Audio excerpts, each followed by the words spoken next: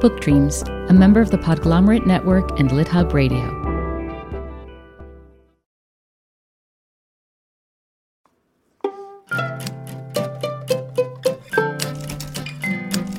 Welcome to Book Dreams, the podcast for everyone who loves books and misses English class. I'm Julie Sternberg, and I'm a children's book author. And I'm Eve Yohalem. I'm also a children's book author. In each episode of this podcast, we use books as a way to explore questions that fascinate us. And in this episode, we consider a topic that we've been fascinated by since before we even learned to read: fairy tales. Okay, full confession. Our guest today, in addition to being one of the world's leading authorities on fairy tales, folklore, and children's literature, is also one of my father's oldest friends. In fact, you could say my relationship to Jack Zipes is a bit folkloric because I've been hearing stories about him my whole life, but until this conversation, we'd never met. Jack and my dad grew up together, but Jack spent most of his career in the Midwest, while my dad stayed here on the East Coast. Jack has had an astonishing career, so I was also excited to get a chance to talk to him about a subject that he knows better than almost anyone. It all started this winter when Princeton University Press made a bit of a splash by publishing a new English translation of a book by the Austrian writer Felix Salten called The Original Bambi, The Story of a Life in the Forest. As you might guess, this was the book that the 1942 Disney movie was based on, and as you also might guess, the book and the movie differ in substantial and important ways. Felix Salten was born in Budapest in 1869, and he grew up in Vienna. The grandson of an Orthodox rabbi, he underwent a social and political awakening when he witnessed and experienced firsthand the growing anti-Semitism of late 19th and early 20th century Europe. His Bambi novel was originally published in 1922, and it wasn't intended for children. Jack describes it as, quote, a brilliant and profound story of how minority groups throughout the world have been brutally treated, an allegory about the weak and powerless that is both dystopic and sobering. It's also a celebration of the natural world and a plea for animal rights. When we saw that Jack Zipes was the translator of this new Bambi book, we knew we'd finally found the perfect moment to invite him on the show. Jack is Professor Emeritus of German and Comparative Literature at the University of Minnesota. He has written, translated, and edited dozens of books, including the original folk and fairy tales of the Brothers Grimm, Why Fairy Tales Stick, and Don't Bet on the Prince, contemporary feminist fairy tales of North America and England. In addition to his scholarly work, Jack is an active storyteller in public schools and has worked with children's theaters in Europe and the United States.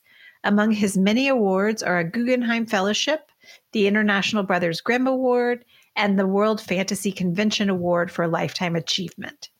In 2018, Jack founded the publishing house Little Mole and Honey Bear. Jack didn't begin his career intending to focus on fairy tales. We asked him about how the political upheavals of the late 1960s and his own experiences at NYU at that time led to what would become his life's work. Here's what he said. I was hired by New York University in 1968. America was really in the midst of a political upheaval on many levels. Mm-hmm. And I immediately became involved in a lot of different political parties at the university. And I began more and more doing somewhat radical initiatives at the university. And then in 1970, when Kent State happened, that is the shooting of, I think it was 3 or 4 students at Kent State, and also at Jackson State, students were shot and killed. Throughout the United States, there was a huge uproar. Almost every university stopped teaching the way they used to teach and began discussing the war, why we were in Vietnam, and so on. And I, wanted to contribute to the movement and wound up becoming the head of the entire strike at NYU. We took over 6 buildings. We didn't cancel classes, but we asked all professors to discuss the war and not their subject. I only accepted the position if we would rotate it, but nobody wanted to rotate and become the head of the strike. Surprise! Right. So I was sort of vaulted into this position, and every day met with the president of the university, very conservative and very angry, particularly at me, because he thought I caused everything, which I didn't. And they were afraid, that if the police came in, they would harm the students. Then the parents would sue the university and so on and so forth. And there were many debates with him that I had. In the meantime, the university kept functioning. I mean, all the classes were held. Some were held off campus. It was really like a dream world in terms of how the university and professors were going to teach their courses. So that went on for a week or two. And in one of the buildings, there was a special research group. They supposedly had some type of machine on the top floor and had taken over that building. Mm-hmm. Fortunately, we had a vote in our daily meetings of the committee that ran the strike. We said we reject this takeover and we reject anything that you do that's violent. We didn't know that they had actually had dynamite in that building and were thinking of blowing up. Yeah, they did. My girlfriend at that time was one of the radicals in that building. But they kept lying, to me and to the committee and said, we don't have anything in the building. And after 2 weeks, there was a march on Washington. So most of the student support at NYU went in buses down to Washington. I stayed with the committee. We really didn't want them to go down because they really defended the buildings that we had, all the students. And so there was no defense. And I was told that the police on a certain day were going to attack all the buildings and take them back over. So I then arranged with all the student groups in high schools for about 30,000 students to come and form a circle around the major building to protect the radical students inside. Mm-hmm. At noon, all of a sudden, everybody inside ran out and merged with everyone. The police ran in and some professors who were on the side of the anti-strike movement ran in, and they managed to cut the cords that led to the radicals. It set off the dynamite. Fortunately, nobody was killed. They managed to turn it off, and I was really disgruntled because of the fact that my girlfriend didn't know about this, but she could have signaled that things were going awry inside. And so I was brought before a grand jury several times. Mm-hmm. They got mad at me because I kept speaking theoretically about the wars and Marx and this and that. And at any rate, I was saved. I had won some type of grant, and I was going to East Germany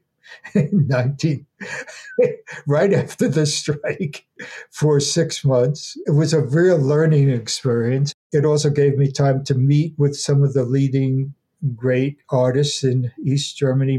Most of them were dissidents. And I used to smuggle things over the border from East Berlin to West Berlin and so on and so forth. But then I came back and my chair of the department said, you have 2 more years and you're never going to get a job in the United States. To make a long story short, I was blacklisted. No department I wrote to would ever give an answer. And the only person who saved me was a famous critic from the Frankfurt School named Hans Meyer. He knew about my difficulties, and he was a very pugnacious type of person. He walked into the dean's office in Milwaukee and said, you have to offer Jack Zipes a position, like that, with a big German accent. They all loved him there. And the dean said, okay, we'll invite him. My girlfriend had gone out with me to Milwaukee and lived with me in Milwaukee. She was getting a master's or a PhD in children's education, and I began reading all her books. And they dealt with the socialization of children from different perspectives.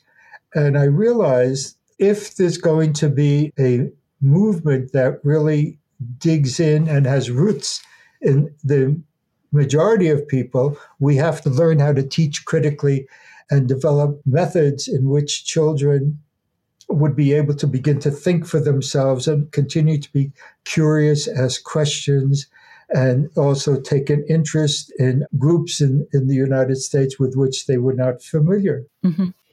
I want to fast forward to today and talk about Felix Salten's novel Bambi, which was the source material for the Disney movie, but it differs dramatically from Disney. So I'm going to quote you now from your introduction to your translation of the book. You say, Salten's novel is a brilliant and profound story of how minority groups throughout the world have been brutally treated, even when they try to live peacefully in their own environment. Read in the original language and in its socio-historical context, Bambi is, if anything, dystopic and sovereign, for it reveals the cutthroat manner in which powerless people are hunted and persecuted for sport. That is different than Disney, yes. You also say that Bambi is indeed Salten, and Salten is Bambi. So could you tell us about how Salten felt about his Jewish identity and how that changed over time as he faced increasing anti-Semitism? Yeah, we have to remember that Zygmunt Salzmann was his original name. And even though his family was not very religious, he was highly aware of the fact that he was Jewish and that Jews had to confront a bias against them in all sorts of ways. He left high school at 16 and then fell in with a group of really brilliant writers at that time in a cafe, Riedel, that he used to attend. Most of the men who were in this particular cafe were Jewish. And he decided to begin his new career in journalism. It was dangerous to be marked as a Jew, so he wrote under the name Felix Salten and became a very significant journalist by the beginning of the 20th century. What I would like to stress is that he was highly aware of what anti-Semitism was, and since he wasn't a religious Jew, he wanted to assimilate. He was a very contradictory person. He wanted to become like the great Jewish writers at the cafe. At the same time, he admired the grace and the education and the ways that the upper classes lived. Mm-hmm. Heinrich Heine wrote a poem in which he said, I don't have it in front of me, but it goes something like this. You have plagued me for many, many, many years. I have put up with all of this. You have put up with me. Now I am getting older, and I feel that I am becoming just as bloody like you are. Mm. This is somewhat what happened to Salten. For instance, in the First World War, he supported the Austrian nobility and the Germans up until about 1915 or 16. And then he realized that he had to come out of his shell. He was influenced by Zionism, and he reclaimed his Jewishness. And he wanted, I think, to write about this in some way, but he didn't want to write about it in some sort of autobiographical, factual way. And so Bambi, to me, is a story about his life, a story about him and how he survived the bigotry and realized that he would never be able to attain what he wanted, and his life was going to be one of loneliness and one in which he had to watch out because he was marked to be killed.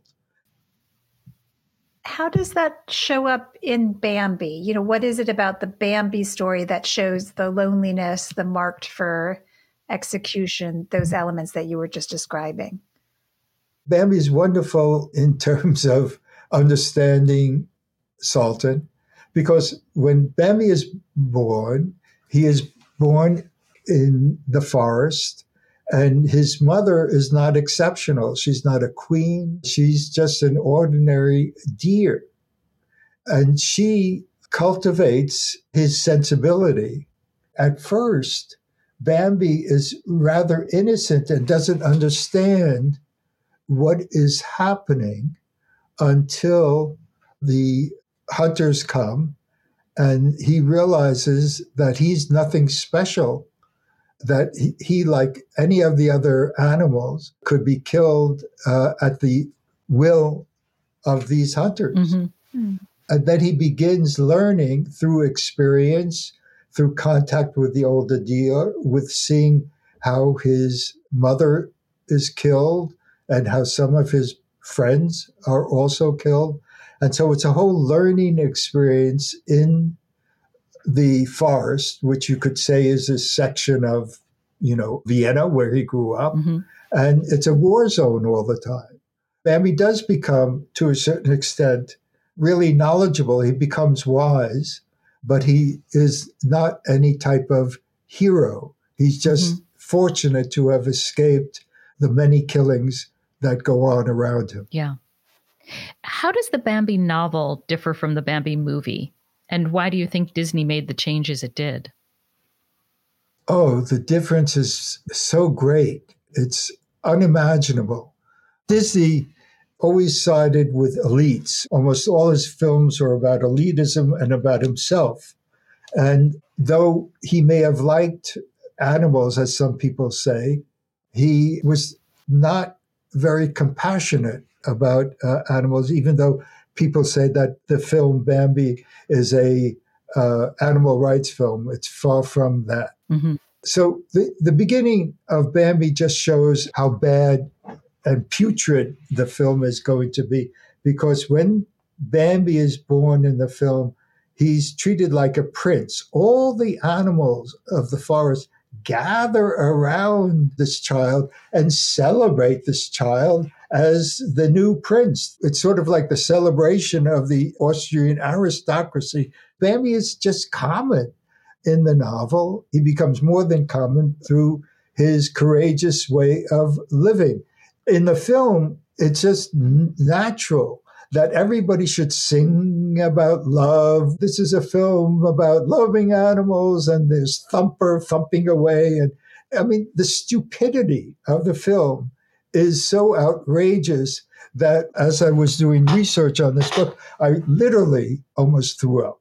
So yes, there are huge differences between a really superb novel and a film that should probably be burned. Yeah, I had a similar experience. I rewatched the film yesterday, actually, after having read your translation, and I found it almost unwatchable. I mean, just truly terrible.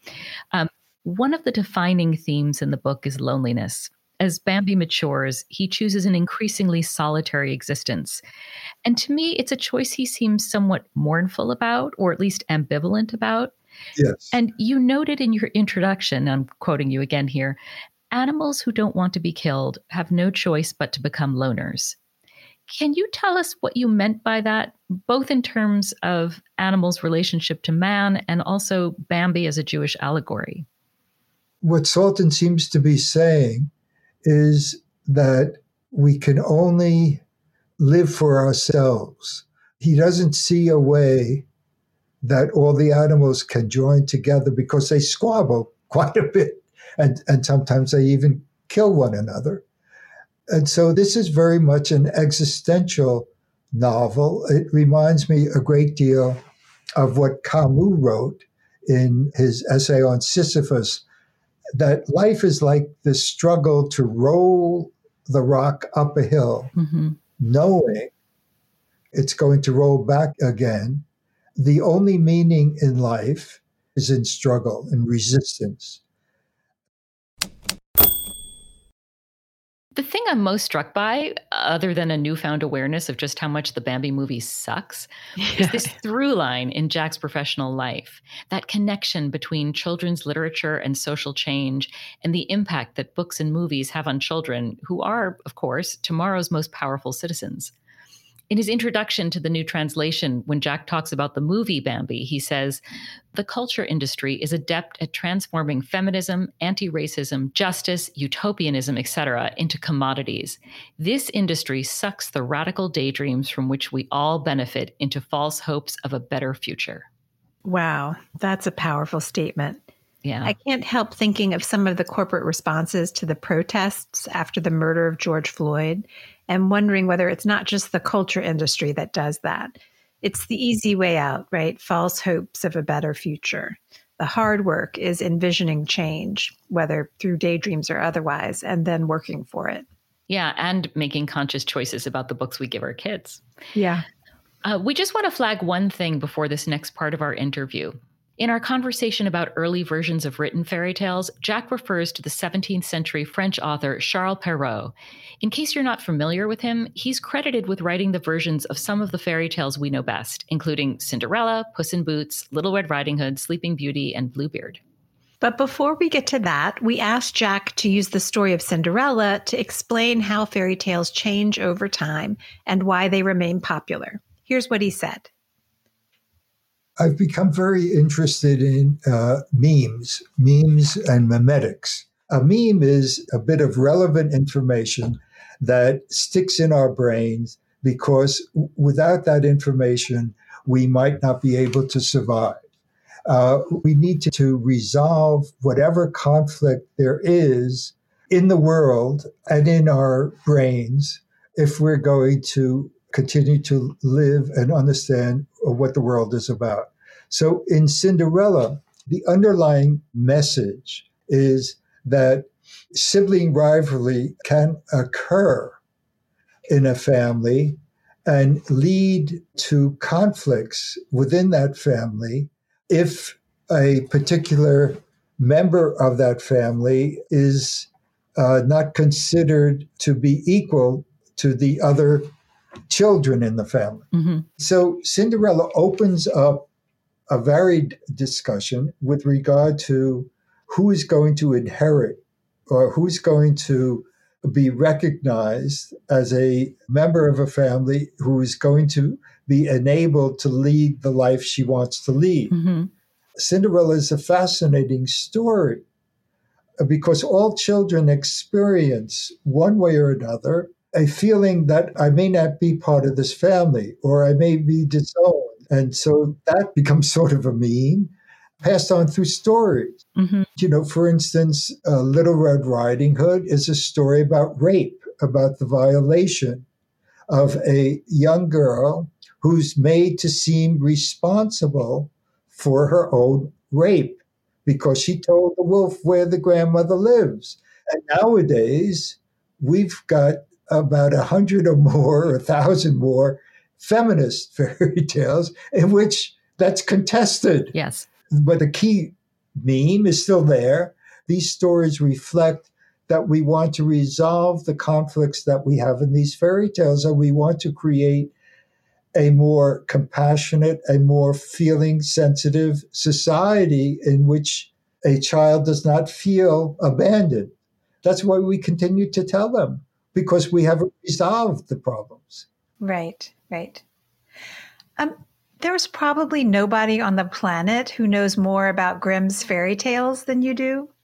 And I'm wondering if you could just tell us one or two things that people would be surprised to learn about the Grimm's brothers and their work. There is a German professor by the name Heinz Rühliger, who is my God, so to speak. Who definitely knows much more than I do. But at any rate, the Grimm's collected well over the 300 or so that are quite often, produced.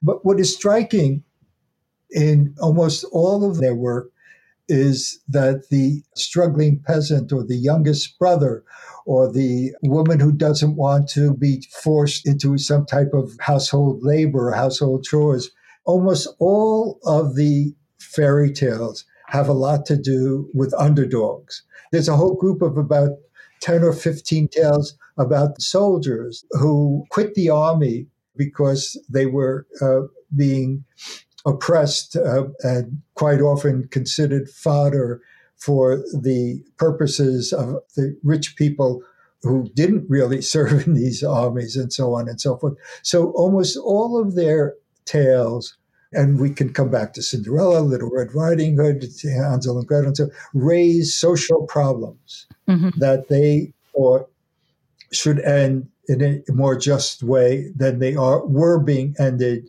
in Germany at that time. So they had this real sense of justice. Right, right.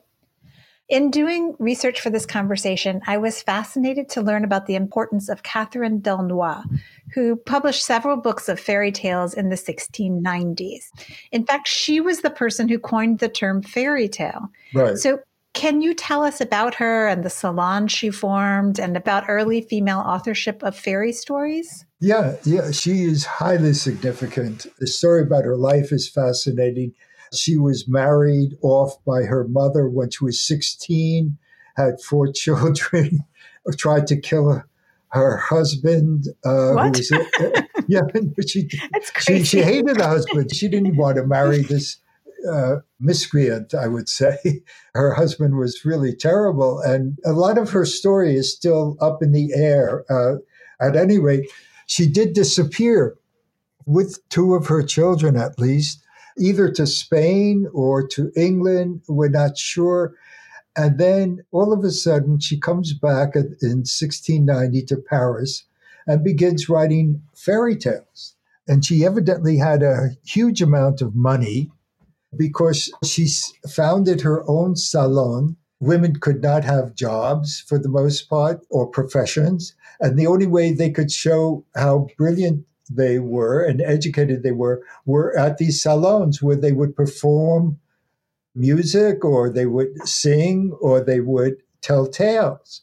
And so Madame Delnoy began introducing tales that stem from the oral tradition. She wrote about 15 to 25 tales during her lifetime that are all fascinating because they reveal to what extent she disliked the roles that women were forced into. None of the tales have anything to do with the oligarchy of her times. None of the tales have anything to do with the Christian church. She hated Christianity at that time. They all have to do with these wicked, sometimes very wicked, powerful fairies in the stories who determine the fates of everybody. And she became the most significant writer of literary fairy tales in the 1690s.